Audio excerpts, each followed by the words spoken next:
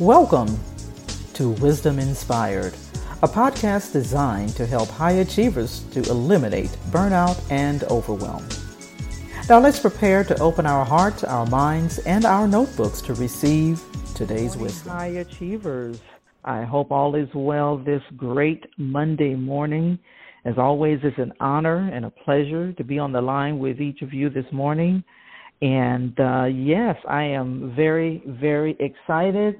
And I did try something new this weekend. And so I'm feeling great. Thank you so much, Coach Dorothy, for reminding me of that. Anyway, okay, so let's just jump right into today's topic. And today's topic is the currency of communication. The currency of communication. So in Matthew 5:37, this is the KJV version that I'm going to read, Jesus says, "Let your communication be yea or nay, for whatsoever is more than these cometh of evil." The NIV version says, all you need to say is simply yes or no. Anything beyond that comes from the evil one. And I got to tell you that I have heard this many times. Let your yea be nay. Let your yes be yes and your no be no. But I don't think I've ever read beyond that, where it says anything beyond this comes from the evil one. And so in this passage, this was actually from the Sermon on the Mount in Matthew 5, and in this passage, Jesus was addressing some of the underlying principles of certain Old Testament laws. The context of this verse has to do with oath-keeping. And in Matthew 5, verses 33 to 37, he addresses the subject of just telling the truth. He tells them not to break their oaths. And an oath is a promise to do something or not to do something, right? And an oath was a promise to do or not to do something by invoking God as a witness, right? And the one to bring judgment if the promise was broken. It was very common for people to make oaths to emphasize the seriousness of their truthfulness, right? Sometimes they would swear on something less than God, such as heaven. The point of the lesser oath was to allow something or to allow some flexibility in breaking the oath since God's name had not been invoked, right? They reasoned, right? Breaking the oath wasn't that bad, right? And in this case, the oath was being made by a person who was not afraid to break it, making the oath deceitful. And so you've heard people, I know I've certainly heard, people swearing, like, I swear on my mama's grave, or I swear on a stack of Bibles, or, things like that. And so instead of varying the sincerity level of oath, Jesus says, simply say yes or no and mean it, right? And specifically, he says in verse 34, do not swear an oath at all, right? Some have interpreted this to mean that a Christian should never take an oath for any reason, such as testifying in court, where a witness is sworn in by raising their hand and sometimes placing their other hand on a Bible, and promising to tell the truth, the whole truth, and nothing but the truth. The point of Jesus' teaching is not that taking an oath in this manner is wrong, right?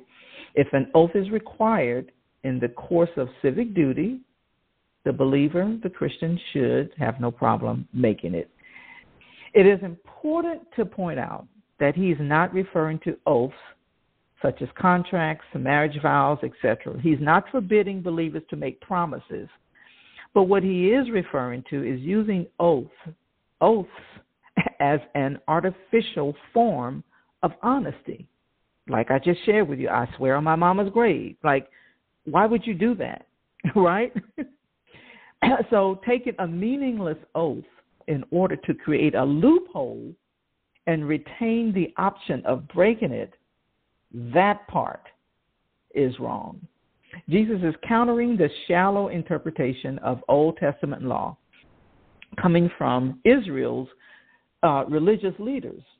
And in this passage, he has criticized the use of oaths in the context, meaning the type of casual, I swear I will do this, those type of promises that's made in conversations.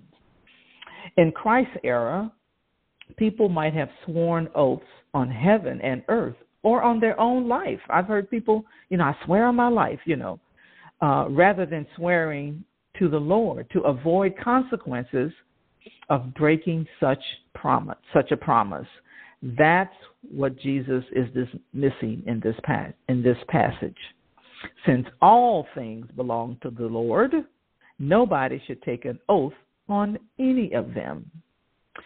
So here's the whole context. I'll just read the entire scripture in the NLT version of it. It says, "You have also heard that our ancestors were told, you must not break your vows. You must carry out the vows you make to the Lord. But I say, do not swear any vows. Do not say by heaven, because heaven is God's throne. And do not say by the earth, because the earth is his footstool. And do not say by Jerusalem, for Jerusalem is the city of the great king. Do not even say by my head, for you can't turn one hair white or black. Just say a simple yes, I will, or no, I won't. Anything beyond this is from the evil one." So your word should be your promise. Jesus says that oath or no oath, simply say what you mean and stick to it, right? So let's land the plane here. A promise with an oath is undermining your own personal integrity and honesty. The oath implies I really, truly mean what I say when I'm saying, which suggests other non-oath bound statements might not be so sincere, that you're not sincere, right? There's a built-in suggestion that the oath swearer has a varied commitment to honesty. The proper application of Jesus' principle is let your yes be yes and your no be no. The Christian must be truthful in all circumstances. Let your words, yes or no, be binding in all cases. Anything more comes from evil. As a believer, we ought to be honest in what we say and do. No need for the pressure of an artificial oath to follow through on your commitments. We are to live a life of integrity such that others trust what we say without seeking such oath. If you say you will do it, you will. Period. With a T. Period. No oaths required. As entrepreneurs and business owners, people must be able to trust that you're a person of high integrity. When that happens, they're more likely to do business with you, right?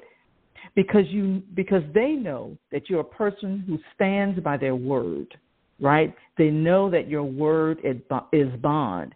And it comes down to the value and weight of your word. Your words lose their meaning if there's a misalignment, and a misalignment between what you say and what you actually do.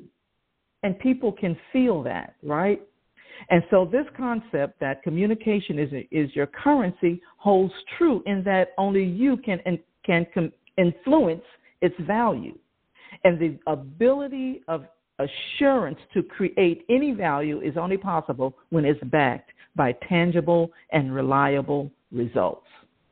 Being reliable and dependable when communicating with anyone indicates a high degree of insight that allows you to leverage yourself and your views above others. And in order to leverage your value, your skills, your potential. You're demonstrating that you can speak authentically and follow through with that you are promising. Whether it's a paid proposal or even saying you will be able to work at a certain time. The bottom line is let your yes be yes and your no be no. That's the leverage. That's how you leverage the currency of communication. So I hope today's wisdom has inspired you, and I'm always curious, was there anything that was said that resonated with you, right? And if so, make sure you go out there on social media using the hashtag Wisdom Inspired Success Call, hashtag Yes Be Yes, hashtag No Be No. Also, you can also go to wisdominspired.net to subscribe. There you'll find the links to the platforms where we are located. You can find previous episodes and subscribe and leave us a review. Lastly, if you want to know more about our virtual co-working and collaborating community and how you can benefit from the resources, then send us an email at hello@aaccoworking.com. With that said, meet us back on the line next time, same place, same station, with more Wisdom Inspired. Have a wildly productive. I hope you enjoyed the episode of Wisdom Inspired that was brought to you by the AAC Co-working Community, a virtual community designed to support female entrepreneurs, business owners, and freelance professionals. For more, go to wisdominspired.net.